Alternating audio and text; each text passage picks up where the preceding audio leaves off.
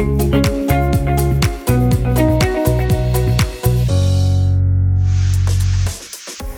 tulemast kuulama LHV järjekordset podcasti. Täna oleme stuudios kolmekesti. Mina olen LHV kommunikatsioonijuht Priit Rumm ja minuga koos on siin LHV Finance'i juht Kadri Kiisel ja LHV jaepanganduse finantseerimisosakonna juht Marko Kiisa. Tere! Tere! Me räägime täna laenamisest niimoodi üldiselt, et olgu kohe öeldud, et me ei saa ja ei soovigi täna rääkida ühestki konkreetsest laenutootest või teenusest ja eesmärk on kindlasti mitte reklaami teha, vaid pigem arutada laenamise teemal, laenu võtmise, laenu andmise teemal ja see on selline teema, et mis paljudele inimestele läheb päris korda. See puudutab igaühe rahakotti, iseenda rahaasju, aga samas on see ka nagu paljudele inimestele selline isiklik teema ehk et millest võib-olla omavahel nii palju ei räägitagi, aga samas huvi pakub. Ja räägime võib-olla ka mõnedest nüanssidest, millest võib-olla tavaliselt nii palju ei räägita. Alustame võib-olla päris üldiselt, et miks üldse peaks või miks üldse võetakse laenu, et kui midagi on vaja osta, siis võiks ju lihtsalt raha koguda. Kadri? Jah, et eks muidugi lihtne öelda, et raha koguma peakski, aga tihtipeale on ju need ostud, mida soovitakse teha, on märkimisväärselt suuremas summas, mis siis igakuiselt suudetakse kõrvale panna, mis tõttu sellised hea viis siis sisuliselt sooritada see ost või hankida see teenus täna ja lükata siis seda raha maksmist nagu edasi tulevikku, et väga lihtsalt selgitades. Ja miks nüüd, mille jaoks nüüd võtta või mitte võtta, et seda ei saa kindlasti mina ega ükski teine laenuväljastaja nagu öelda, et miks seda peaks võtma, et ma arvan, et inimesel on endal hästi oluline enda jaoks kõigepealt need põhjused välja mõelda, et miks tal seda laenu on vaja. Ja ma arvan, et siin ongi sellised hästi lihtsad tõekspidamised võib-olla, et mida võiks siis järgida. Et esmalt ongi see, et mida ma siis tahan osta, et mis on see toode või teenus ja kas ma olen sellest nõus rohkem maksma, kui on tänane väärtus sellel asjal. Et ja võib-olla siin taustaks võiks siis mõelda juba selle peale, et jah, ma olen nõus, sest et kas selle kauba või teenuse väärtus suureneb ajas, see kuidagi parandab minu heaolu või minu igapäeva nii-öelda elukorraldust, et sealt peaks tulema välja nagu siuksed nii-öelda põhjapanevad nagu põhjused selle kliendi jaoks, mis siis põhjendab ära selle toote või teenuse kallima hinna, ehk siis mis see laen siis paratamatult on. Ja ega laenamine ei ole ju ka ju midagi uue maailma poolt leiutatud, et see on aegadest algusest peale või väga-väga ammusest ajast peale on laenamine eksisteerinud ja kui algusest siis toimus laenamine see, et mina laenan sulle ja sina pärast annad mulle siis midagi selle vastu või annad mulle natuke rohkem tagasi, siis täna on jah, et see maailm on selles mõttes ikkagi nagu ma arvan, et kliendi jaoks on läinud see olukord palju nagu soodsamaks ja mugavamaks, sest on tekkinud siis institutsioonid, mis siis reguleerivad seda laenamist. Et sisuliselt väga lihtne ongi see, et ega laenamine ju tähendab seda, et turul eksisteerivad need inimesed, kellel on natuke üle ja kes tahavad seda ära anda ja siis eksisteerivad need, kellel on natuke puudu ja tahavad seda siis nagu laenata. Et ja täna on siis nii-öelda krediidiasutused ja finantsteenuse pakkujad on siis need institutsioonid, kes siis sisuliselt panevad need nagu pakkujad ja nii-öelda need, kes soovivad laenata, siis viivad need kokku, et ja paratamatult sellel teenusel siis on oma hind. Ja võib-olla ma arvan, see hind ja see nagu loogika seal taustal, et mis siis see laenu nagu kulu on ja mis seal peaks nagu mõtlema selle juures, et ma arvan, see on see punkt kindlasti, millele võikski kõige rohkem nagu tähelepanu kulutada kogu selle protsessi juures. Jah, sellest kohe räägime, aga kui õnnestuks koguda, kas siis tegelikult on alati mõistlikum koguda, Marko? Sellele ma arvan, ei ole tegelikult nii üksüheselt võimalik vastata. Mina töötades pangas kaasnab kohe ka tohutu vastutus sõprade, sugulaste ja tuttavate ees, kes kohe arvavad, et sa oled jube hea nõuandja. Siis tuleb hästi palju nõu alati anda inimestele, mis on alati tore. Ja mina olen nagu lähtunud selles mõttes ikkagi üsna nagu talupoja mõistusest. Ma arvan, et eestlastel see talupoja mõistus on tegelikult täitsa funktsioneeriv asi kuskil selja ajus. ja sellepärast mingit väga ühest reeglit ei ole, et väldi alati laenu, et kui sa suudad alates sellest eurost 6 või protsendist oma sissetulekust kõrvale panna, et väldi alati laenu. No ei ole nii. Saab teha, nagu Kadri ütles, igal sellel laenul, eks ole, on ju oma hind ja saab välja arvestada selle, et kas see hind minu jaoks on mõistlik, et kui ma selle asja või teenuse nüüd ja kohe saan, siis see on ju mõistlik asi maksta selle eest samamoodi, nagu ma maksan, eks ole, ma ei tea, auto püsivaha või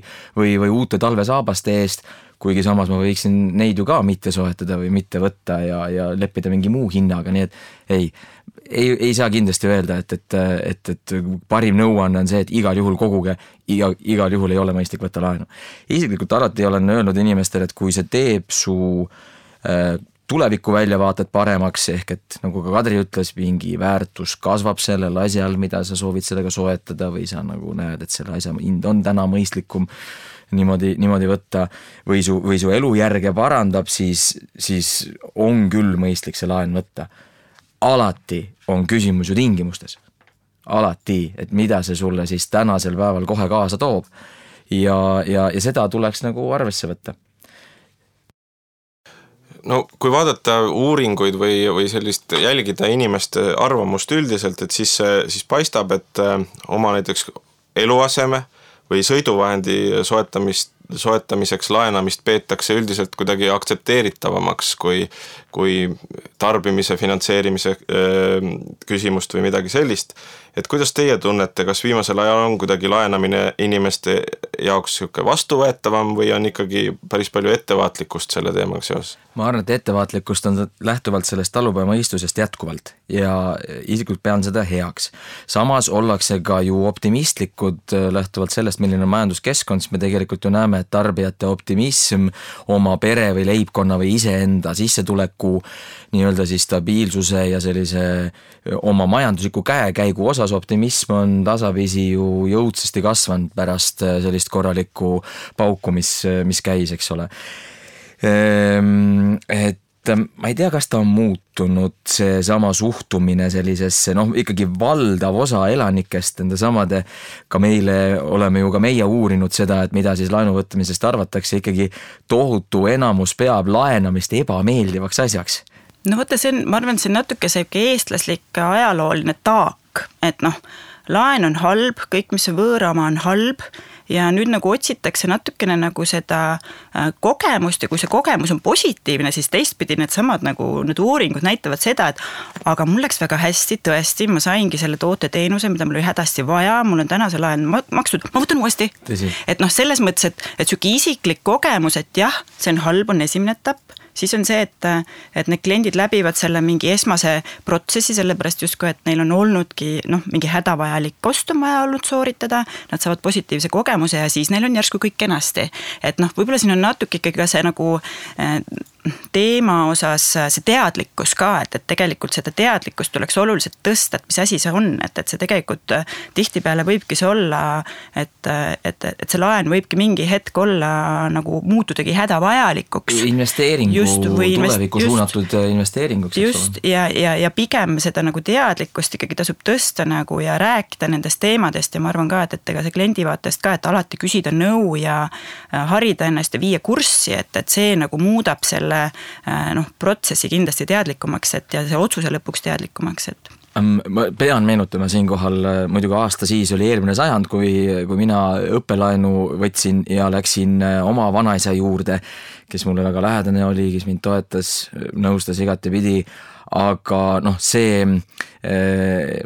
kuidas on Surematusse filmi Suvi pandud see Tõnissoni lähenemine, et ma oleksin kohe kodust ära läinud, kui oleks teadnud, et sa tuled oma selle käenduspaberiga, siis tõepoolest, see oli üks ühele seesama, milline oli minu vanaisa reaktsioon. Laen on võõra oma, vältida. See on, ma arvan, muutunud. See on seal kuskil sellise printsiibina, ma arvan, meil selles samas talupojamõistuses kindlasti olemas sees, aga see ajad on edasi läinud ja inimeste kogemused saamaks nagu aru ja teadlikkus on tõusnud, nii et ma arvan, et säärast äärmuslikkust kohtab võib-olla vähem. Eks see ongi, ma arvan jah, et nagu põlvkonniti läheb see nagu seis paremaks, sest see teadlikkus tõuseb ja ma arvangi, et see mõttemall nagu muutub. Et noorte käest ka, et ma arvan, kui täna küsida, et kas laen on hea või halb, et siis ütleme, et ma arvan, et seal seda skeptilisust on ka, aga teistpidi need põhjused, miks seda laenu võetakse või kuidas nähakse neid tingimusi on oluliselt nagu muutunud. Et see noor mõtlebki seda, et jah, ma arvan, et vot see ost oluliselt parandab minu tänast olukorda, ma olen teadlik nendest tingimustest, ma saan sellest aru, vot ma teangi, et see võib-olla, see läheb mulle maksma nii palju, aga mina nagu lihtsalt ajatan enda rahavoogusid. Et see mõttemall on hästi nagu muutunud. See on natukene nagu ütleme Eesti riigigagi, et ikka kiidetakse, et Eesti riigil on väga madal võlatase ja siis on ühed, kes ütlevad, et seda kindlasti ei tohiks tõsta, aga siis teised juba räägivad seda, et ikkagi investeeringuteks, mõistlikeks projektideks, et selle jaoks võiks justkui laenata. Aga kui nüüd lähekski edasi selle juurde, et seda teadlikkust võib-olla natuke tõsta, et mis siis ikkagi on see laenu maksumus või mis see intress, krediidikulukuse määr, mida see ikkagi tähendab siis lõpuks? No eks ta termini mõttes on kõige lihtsam definitsioon on see, et see krediidikulukuse määr peaks näitama siis seda laenu kogukulu kliendi jaoks. Ja tegelikult see krediidikulukuse määra termin on ju ikkagi regulaatori poolt väljastatud abistamaks klienti. Ehk siis sisuliselt on jah, et see krediidikulukuse määr oma olemuselt on siis nii-öelda osakaal või protsentnumber, et mis peaks siis näitama, et kui sul ongi, ütleme, et kõigepealt sa vaatad seda intressi ainult, mis sul laenule pakutakse, oletame, et see on 5%, aga krediidikulukuse määr protsendina võib olla hoopis 25%. Ehk siis ja oma olemuselt tegelikult see krediidikulukuse määr on siis selline number, mis võimaldab sellel kliendil võrrelda erinevate laenuandjate poolt antavat laenu. Et kui need on nagu sarnased, siis tähendab, et need laenud ongi oma tingimuste mõttes ka sarnased, ehk siis see kogu kulu selle laenu peale on enam-vähem sama. Ja siis mängivad lõpuks rolli selle valikosas see, et mis on kliendile kuidagi kasutajasõbralikum ja kõik need muud nii-öelda pehmed väärtused. Aga kui see krediidikulukuse määra numbrites on väga suur erinevus, et siis tasub väga täpselt ikkagi sisse vaadata, et mis on selle laenu tingimused, mis varjatud kulud seal on. Ehk siis jah, et ütleme, et hästi lihtsalt on see siis sisuliselt nagu laenu kogu kulu väljendab. Et ma ei tea, Marko võib-olla tahab veel siin täpsustada. Ma toon ühe piltliku näite, et tegelikult see sama laenu kulukuse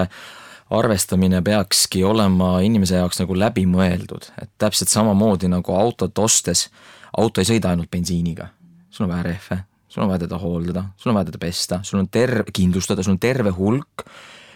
alguses võib-olla varjatud kulusid, eriti kui sa oled esmane autoostja, sa võib-olla ei teagi, eks ole. Siis laenuga, üldprintsiibis see on nagu väga üksühene paralleel, et vahet ei ole, mille jaoks sa seda soetad, sa peaksid aru saama, et mis on selle asja või teenuse soetamise tõelised kulud ka tulevikus sinu jaoks. Rääkimata siis ka ühekordsetest võib-olla üsna suurtest sellistest kulutustest mõnede laenudega. Laenud erinevad ka oma selle perioodi poolest, et mis vahe siis on, ütleme, tarbimislaenudel ja sellistel pikemaajalistel laenudel, et miks need intressid erinevad on? Ma arvan, et seal tasubki kuidagi kõigepealt eristada seda, et on siis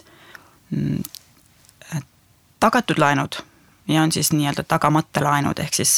tarbimislaenude puhul tavaliselt räägitakse tagatisete laenudest, kus siis ongi need summad on väiksemad, need perioodid on väiksemad, intressid suuremad. Kui me räägime tagatud laenudest, siis väga hea näide on seal näiteks kodulaen, et kus ongi, ehk siis et perioodid on oluliselt pikemad, sest need summad on oluliselt suuremad. See kodulaen on alati ikkagi laenuandja jaoks nagu tagatud, ehk siis üldjuhul on see sama nii-öelda kinnisvara siis selle tagatiseks, et see nagu võimaldab siis tegelikkuses võtta tarbijalt ka küsida väiksemat hinda selle laenu eest, sest see risk on sellele laenuandjale oluliselt madalam. Et kui nüüd rääkida tagatisete tarbimislaenudest, siis nad juba oma olemuselt, see sõna ütleb, et tegelikkuses ei ole selle krediidiandjal, ei ole mitte kuskilt, kui nüüd see nii-öelda kliendile ei õnnestu seda laenu tagasi maksta, siis sisuliselt ei ole õigus minna selle kliendi muu vara vastu, mis tähendab, et sisuliselt see laen tuleb kirjutada kahjumisse. ja võib-olla see ongi hästi lihtsustatult nagu öeldes, et sealt tuleb ka see hinna erinevus, et kui suur riskiisu sellel laenuandjal siis on, et millist hinda ta on, millise hinnaga ta on valmis seda raha nagu välja laenama. Et väga lihtne. Ja tihtipeale see hind tegelikult kujuneb ka, see ei ole nüüd ainult sellest, kas see on nüüd tagatud või mitte, aga tegelikult hind kujuneb ka väga paljudest teisest komponentidest. Üks on üheks väga oluliseks komponendiks on siis ikkagi selle laenuvõtja siis võime seda laenu teenindada. Et paljude erinevate kriteeriumite või need andmed, mis siis sisuliselt kaasatakse kliendi käest sellel taotlusel, eks nende andmete põhjal siis sisuliselt tehakse see otsus, et milline on selle kliendi laenuteenindusvõime, ja milline risk on siis selle laenuandjal seda klienti kaasates, kui talle seda summat nagu välja laenata. Et ma arvan, et see on ka selline koht, et mis on tegelikkuses võib-olla, kui minna tagasi nüüd selle päris alguses, et mis on need komponendid, mille peale peaks mõtlema, küll see laenu võtta, ongi see, et see sama laenuteenindusvõime, ehk siis kui palju ma oma igakuistest netosissetulekust olen valmis kulutama laenukatteks. Ja seda tegelikkuses jälgivad ka kõik laenuväljastajad väga teraselt, et ikkagi antakse selles mõttes hinnangud, et inimesed tihtipeale ei oska ise hinnata seda, et kui on head ajad ja sissetulekud on hea ja pereleibkond teenib hästi ja sul on võimalus endale lubada erinevaid tooteid, teenuseid ja inimesed tunnevad ennast kindlalt, siis alati sellise kindlustundega suureneb tegelikult ka tarbimine ja laenamine üldiselt. Ja võib-olla natukene kaob ära see fookus, et olgu täna mul läheb kenasti, ma olen võtnud endale laene ja ma ütleme nii, et siis meie leibkonna neto sissetulekust need laenud moodustavad juba seal 30%, siis tegelikult see on juba selline nagu piir, mille peale tasub väga kriitiliselt vaadata, ehk siis tasub alati mõelda mingid aastad edasi, ehk siis 5 aastat, 10 aastat edasi, olenevalt sellest, kui pikaks perioodiks neid laene on võetud, et kas ma ka siis suudan tegelikult seda laenu teenindada.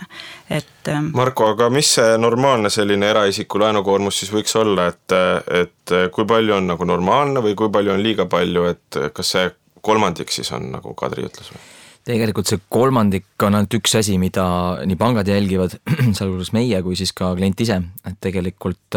see sissetuleku kõver ju käitub eri isikute suhtes ju erinevalt. Seal on veel muutujaid, kas on ülalpeetavaid, milline see miinimum sissetulek peaks olema, mida siis erinevad pangad peavad nagu loomulikuks igal juhul mitte puutuda või et mis peaks igal juhul olema tagatud. Milline üldse selle leibkonna kogu sissetulek on? Ja kindlasti on hästi oluline komponent, et kui seal leibkonnas on mitu liiget, et kas siis see sissetulek moodustub siis ühe liikme sissetulekust või siis tegelikult 2, ehk siis mehe ja naise sissetulekust, et see on ka kindlasti oluline nagu jälgida, et kui sul kõigepealt see laen võetakse selle arvestusega, et see on kahasse võetud, siis alati peab arvestama pikas perspektiivis sellega, et äkki üks leibkonna liige selle sissetulek kaob ära, et seda tasub nagu juba enda peas nagu eelnevalt nagu läbi analüüsida, et kõik sellised ohukohad. Ja siin on juba tegelikult nagu väga kaalukate summade puhul on ikkagi juba ka regulaator väga selgelt ära piiranud, pannes piiri ette, et millest üle mitte mingil juhul ei tohiks minna siis selle leibkonna laenu. Mis see piir on siis? No ta muidugi puudutab kõige rohkem kinnisvara laenusid ja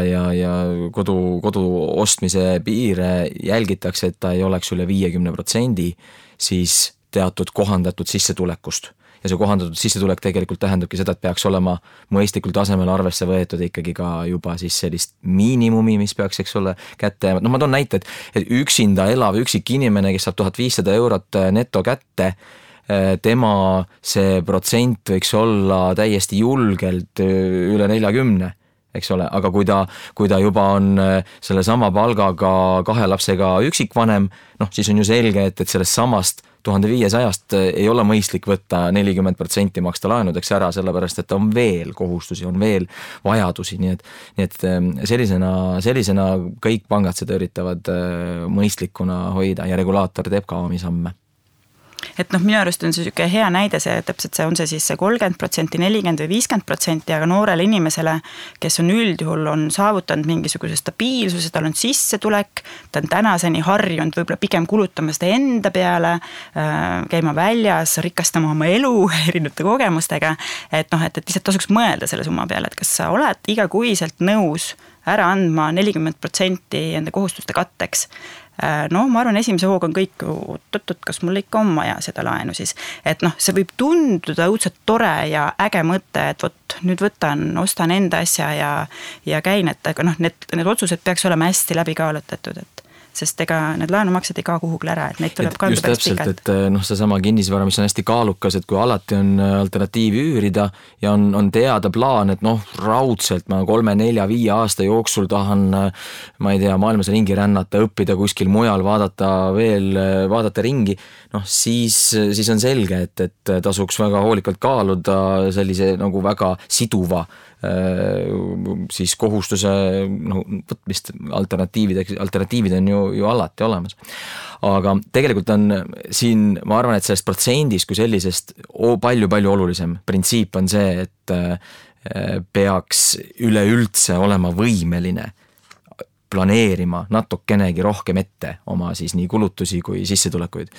Et jällegi minule valmistab jätkuvalt natukene sellist meelehärmi või üllatust see, et kui vähesed leibkonnad seda tegelikult põhjalikult teevad. See on täiesti üllatav, sellepärast et info kui selline on ju justkui kõik olemas.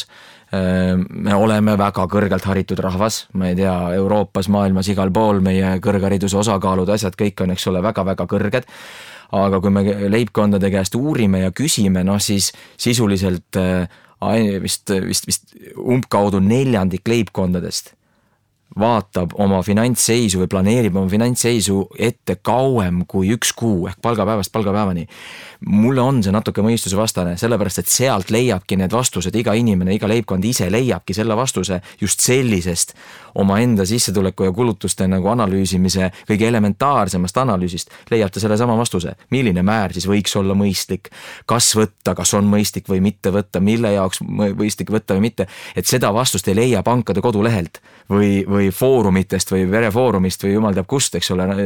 naisteka foorumist, sealt ei leia seda vastust, sest see olukord alati on seespoolt lähtuv, selle leibkonna või isiku või laenusoovija enda siis oludest ja infost lähtuv, aga kui seda nii vähe tehakse, siis on keeruline seda vastust leida. Kui inimene nüüd laenuandja juurde tuleb, panga juurde näiteks, et siis tegelikult ju pank peab ka seda sama vastust otsima, et kuidas inimese tausta pank analüüsib?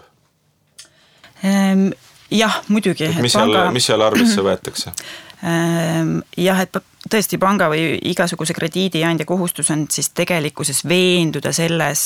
kliendi krediidivõimekuses. Et üks asi, millest siis alustatakse, on taotlusega kogutavad andmed. See on väga lihtne, ehk siis kliendil on tegelikult kohustus esitada tõeseid andmeid ja tegelikult ka kliendi huvi peaks olema, et kui tal on ikkagi soov seda laenu saada, siis ta peaks, ja kui ta ei oska veel eriti, et tulles natuke tagasi Marko poolt räägitu juurde, et kui ta ise ei oska võib-olla väga hästi hinnata, mis tal see olukord on, siis seda enam tasuks nagu pigem nagu anda rohkem informatsiooni kui vähem, sest siis oskab see panga töötaja seal vastas talle mingisugustki nõu anda, et kas tal tuleb see asi kokku või tal ei tule see asi kokku. Nii et esimene asi on taotlusel kogutavad andmed. Väga tihti taotluse andmetega koos küsitakse ka kliendilt nõusolek, teha täiendavaid päringuid, et Eestis on päris hästi kättesaadav erinevatest andmebaasidest siis kliendi kohta informatsioon, et kus siis näiteks siis ongi krediidiinfos saab siis eraisiku maksekäitumise kohta või siis maksehäirete kohta täpsemalt infot. Samamoodi ametlikud teadaanded võimaldavad koguda selliseid signaale, mis siis võib-olla peaks panema natukene tähelepanelikumalt selle kliendi osas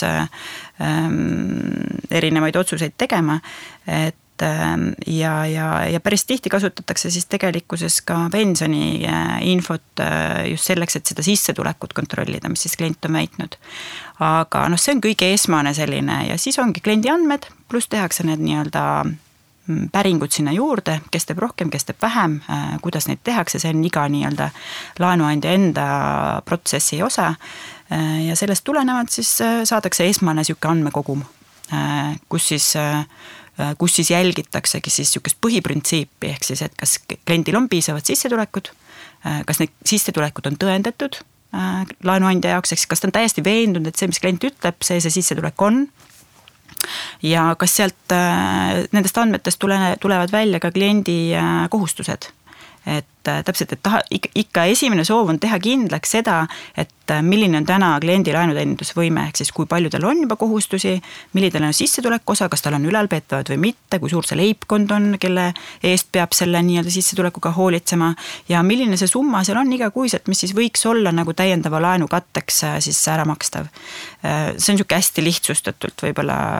öelda ja tegelikult tihtipeale ongi, et kõik info, mis klient annab ise täiendavalt juurde või ka täiendav info, mis siis laenuandja kliendi käest küsib, et seal tekibki selline ikkagi koostöö ja sünergia, et tihtipeale võib-olla esmase info põhjal näiteks ei õnnestuks seda nagu laenu väljastada, aga võib-olla on kliendil olemas täiendav info, mis ütleb, et ma just sain ametikõrgendust, minu sissetulek järgmisest kuust on 20% kõrgem, väga oluline info, et alati on võimalik võtta juurde siis tööleping või siis tööandja kinnitus sellele infole, mis siis seda tõendab ja võib tekkida kohe hoopis teistsugune tulem. Et selles mõttes tasub endal ka hästi läbi mõelda just, et ja võib olla ka neid kehvendavaid asjaolusid tegelikkuses, mis siis tulevikus tuleb, nii meile sünnib uus laps, üks leibkonna liige tegelikkuses jääb koju, küll on olemas ema palk täna, aga see ei pruugi olla ka garantii, et see on nagu pikaajaline sissetulek, ehk siis seal on nagu mõlemal pool on nagu nii toetavaid kui ka natukene võib-olla sihuke alarmeerivaid nagu lisa nagu tingimusi, mis siis tasub alati tegelikkuses nagu välja käia. Et noh, ma tulen endiselt ütlen, et täpselt, et kui see laenukohustus võtta, siis see laenumakse ei kao ära iseenesest, et kui see klient mõtlebki, et küll ma saan, siis võib tekkida olukord, kui enam ei saa. Ja võt, et siis on see, et kui seal on tõesti tagatis, see on su kodu, on ju, siis võib ikkagi minnakse selle kodu vastu. Kui on lihtsalt see, et sa oled võtnud mingi tarbimislaenu näiteks, et isegi kui see sihtotstarve oli tõesti võib-olla kodu sisustamine, et keegi mööblit ära ei tule võtma, aga kui sa ei suuda seda teenindada, siis jääb sulle ikkagi märk külge. Et võt näed, et see klient ei suuda seda laenu teenindada, see jääb päris pikaks ajaks, mis tähendab, et sinu tuleviku väljavaated täiendava mingi uue laenu saamiseks on jälle kehvemad. Et selles mõttes, et need on need nagu käigud, mis tuleks selle protsessi juures alati nagu läbi kaaluda mõlemalt poolt, et nii kliendi poolt kui ka tegelikult siis laenuandjad igal juhul alati seda teevad, et nemad mõtlevad pigem alati konservatiivsemalt, et alati mõtlevad nende agade peale rohkem. Tahan täiendada Kadri juttu, et mis puudutab seda kliendi siis avatust ja küsimustele vastamist, et tegelikult tõesti see info, mida kogutakse, erinevad laenuandjad lähtuvalt oma äriplaanist, riskiisust ja muust annavad sellele infole erinevaid kaalusid, eks ole, et kelle jaoks on olulisem mingit sorti siis maksekäitumine, kelle jaoks on olulisem mingi muu aspekt, eks ole, aga rusikareegel võin tõesti öelda on see, et ikkagi see siis normaalne või tavaline laenuandja siiski lähtub punktist või nagu kohe nullpunktist sellest, mis kvaliteediga see vestlus kliendiga on. Kas klient varjab midagi, kas tal on kuidagi nagu, et kas on tunne, et see on normaalne vestlus kahe intelligentse inimese vahel või ta ei ole. Et kas sul on justkui põhjust midagi varjata või sul ei ole. Et seda ei tasu, ma arvan, kunagi ühelgi laenutahtjal alahinnata, sellepärast, et tasub ennast panna laenuandja rolli, naabrimeest tuleb laenu küsima, eks ole, et mis sa teed, mida sa teada tahaksid, mida sa tahaks teada, kas sa lepid lakooniliste ei-jah vastustega või teades, et võib-olla seal naabrimehe elustiili kohta üht-teist ja üleüldse on äkki kooski midagi ette võetud, eks ole, et kõik see on üsna mõistlik anda laenuandjale see info, sellepärast et see vestluse kvaliteet saab seda parem. Sellegipoolest me elame tegelikult sellisel infoühiskonnas, eks ole, et ja me räägime ka sellest laenu andmisel, et päris palju otsuseid tehakse automaatselt või et see on nagu eesmärk, et mis seal siis, kuidas see automaatika seda otsust teeb? Automaatika on ju kõigi nende andmete baasil, nii kui sul on mingi andmekogum, on ju väga lihtne panna automaatika ja matemaatika tegema neid otsuseid, mida inimene muidu kas nupule vajutades või suisa ise,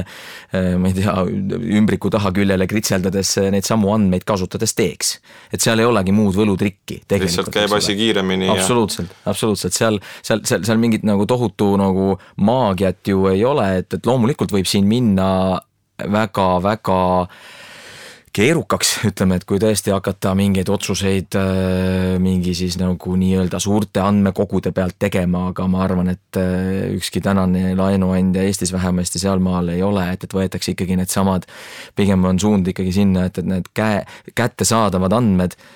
automaatikaga lahendada lihtsalt protsessi laenuvõtja jaoks, teha mugavamaks, kiiremaks, efektiivsemaks, mitte siis nii-öelda ennustada sinu profiilist lähtuvalt sinu siis tulevikku mingeid muid asju, millel ei ole hard evidence'i või sellist tõesti nagu tõendatavat siis numbrilist tagapõhja, et ma arvan, et seda laenuandjad niipea ei tee. Jah, kuigi siin, ega selles mõttes siin tasub alati nagu mõelda, et just see info kogumise moment on ja mis puudutab seda personaalsust, et see on tõesti, et ega see juhtub ainult siis, kui sul on nagu vahetu kontakt kliendiga, et selle automaatika puhul on tegelikult, et ütleme, et need automaatprotsessi kasutatakse väiksemate laenusummade puhul ehk siis ja pigem tarbimislaenude krediitkaartide juures, et see ongi nagu selle segmendi või selle toote tegelikult üks argumente, üks positiivseid argumente, et klientidele meeldib, et see on lihtne, mugav, kiire. Ja seal on hästi oluline just, eriti oluline just see pool tegelikult, et see andmekvaliteet ja see andmemaht oleks piisav, mille pealt seda otsust teha. Et ega ükski laenuandja selles mõttes tõesti, et kui me räägime sellest, et automaatotsus, et vaata kui lihtne kiire oli, 1 minutiga tuli vastus, et ega selle laenu nagu väljastaja poolt ikkagi seal on väga suur protsess seal taga, et mis siis tegelikult seal toimub.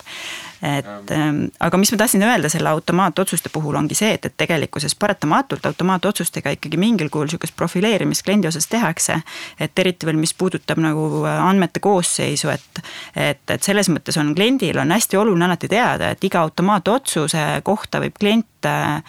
võib paluda selle automaatotsuse sisu ülevaatamist, et tegelikult kliendil on see õigus ja tegelikult ütleme, et krediidi või laenu väljastajad saavad neid otsuseid tehagi selle pealt, et anda sellele kliendile see õigus paludest ülevaatamist. Ja seal võib tulla täpselt, tulebki täiendav tõend, aga näete, mu sissetulek järgmine kuu on nii suur ja saabki paluda selle ülevaatamist, saab sinna sisse vaadata, see käsitsi nii-öelda see kogu see protsess uuesti läbi teha ja tegelikult võib see tulemus olla teine. Nii et see automaatika ei tähenda, et sealt see inimlik touch täitsa ära kaoks. Just. Aga ütleme nüüd, et inimene siis on võtnud ise paberil, kaalunud enda laenuvõimekust, otsustanud laenu võtta, ta on saanud ka siis krediidiandjalt mingi positiivse otsuse ja laen on nüüd käes, et mis te soovitaksite võib-olla lõpetuseks, et kuidas see inimene siis saaks selline vastutustundlik laenuklient olla ka edaspidi, et mis on nagu siis juba, kui see laen on käes, et mis siis veel olulised momendid on? No minu soovitus kõigile oma pereliikmetele, tuttavatele ja sõpradele on alati olnud nagu ühene, et tegelikult saab alati igas olukorras, vahet ei ole, on sul laen juba või ei ole, kas sul juba on mingid väiksed probleemid või ei ole, sul on alati 2 otsaga võimalik tegeleda, sul on võimalik tegeleda nii oma kuludega kui oma tuludega, sul on alati võimalik midagi ette võtta ja seda ei tasu nagu ära unustada, ehk et kui siis oletame, et on mööda pandud natukene, oletame, et on kas mingi haigus räsib, sissetulekud kukuvad, mingid ootamatused, eks ole, siis ma arvan, et on väga harva olukordi, kus ei ole võimalik midagi ette võtta. Kõik saab alguse info andmisest, jällegi kõik saab alguse normaalsest vestlusest oma laenuandjaga, kui seal dialoogi ei ole, siis lahendust kindlasti ei sünni, aga vastutustundlik, nagu ma arvan, et see laenuvõtja püsibki selliselt, kui ta oma enda seda siis nii ka tulevikus ja edaspidi oma nii kulubaasi siis jälgib vastutustundlikult, kui teeb näiteks häid samme, omandab lisaharidust, teeb mingid sellised lisaoskusi, et olla võimeline näiteks paremat palka endale küsima. Et see on alati võimalus. Ja mis võib-olla ka selle laenude, ma nimetaks seda nagu siis laenu järelteeninduseks on ju, et nii kliendi poolt kui ka selle laenuandja poolt, ehk siis seal on ka alati omad võimalused ja omad tingimused, millega tasub ka kursis olla. Et näiteks mis puudutab sul laenulepingu muutmist, ütleme, et sa tahad mingi osa tagasi maksta, sul tekib mingi raha, et alati tasub ennast nende tingimustega ka kurssi viia, et ja lisaks tegelikult on olemas ju täpselt töövõime kaotuse kindlustused, on ju laenukindlustused, et tasub nagu uurida täiendavate võimaluste kohta, eriti veel juhul, kui tegemist on hästi pikaajalise laenuga, ja kui võib-olla selle laenu võtab siis leibkonna põhitoitja, et alati tasub otsida neid täiendavaid võimalusi, kuidas siis enda nagu tulevikku nagu kaitsta nende ootamatuste ees, mis võivad nagu juhtuda. aga võib-olla see ongi hea koht, kus siis see keskustelu kokku võtta, et tõesti tasub olla teadlik laenuvõtja, kui juba laenu võtmiseks läheb, ehk et viia ennast kurssi erinevate tingimustega, analüüsida ka iseennast ja iseenda võimekust ja siis ei pruugi olla alati nii, et võlg on võõra oma ja ilmtingimata tuleb erinevaid finantsvõimalusi vältida. Ehk et täna me siis sellest laenamisest siin arutlesime ja selline võiks olla võib-olla see järeldus. Aga suur aitäh Marko ja Kadri. Marko on siis LHV jaepanganduse finantseerimisosakonna juht, Kadri Kiisel LHV Finance'i juht ja mina olen Priit Rumm, LHV kommunikatsiooni juht. Suur tänu kuulamast!